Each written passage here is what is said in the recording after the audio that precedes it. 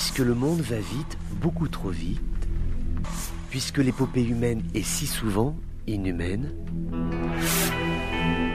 le journal des colères du monde, c'est vous qui l'entendez, mais c'est lui qui vous écoute.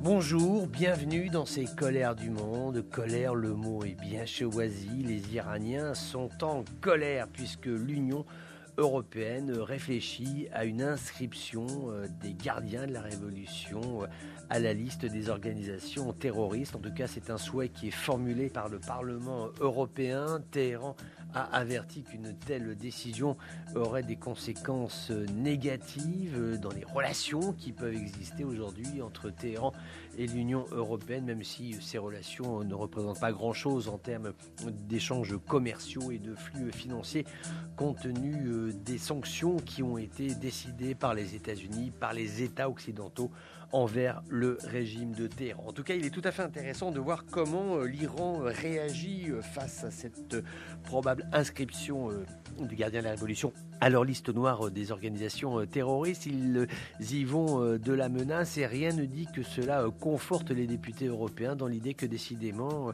lorsqu'il y a dialogue, parce qu'on a le droit aussi de se parler, on a le droit de ne pas être d'accord, les Iraniens pourraient aussi peut-être expliquer pourquoi les gardiens de la révolution ne sont pas des terroristes. Enfin, il pourrait y avoir des lieux d'échange, etc. En fait, non, ce ne sont pas les méthodes iraniennes. Il y a tout de suite des menaces qui sont proférées par le régime des mollahs qui ne veut pas qu'il y ait un phénomène d'emballement international avec ici l'Union européenne, là les États-Unis d'Amérique, ici la Grande-Bretagne ou encore d'autres pays qui pourraient rentrer dans une logique définissant ces gardiens de la révolution comme étant terroristes, parce que ces gardiens de la révolution ce sont en fait à la fois effectivement une force supplétive, c'est une force de sécurité qui protège la révolution islamique, c'est sa fonction initiale, mais c'est aussi une puissance économique. D'ailleurs, les statuts même des gardiens de la révolution, initialement, c'est une entreprise. Ils sont là pour aussi gagner de l'argent, pour faire travailler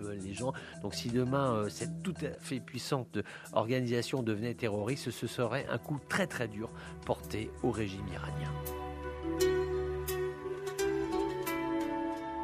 Voilà, c'était les colères du monde d'un jour comme les autres, mais qui n'étaient pas tout à fait comme les autres.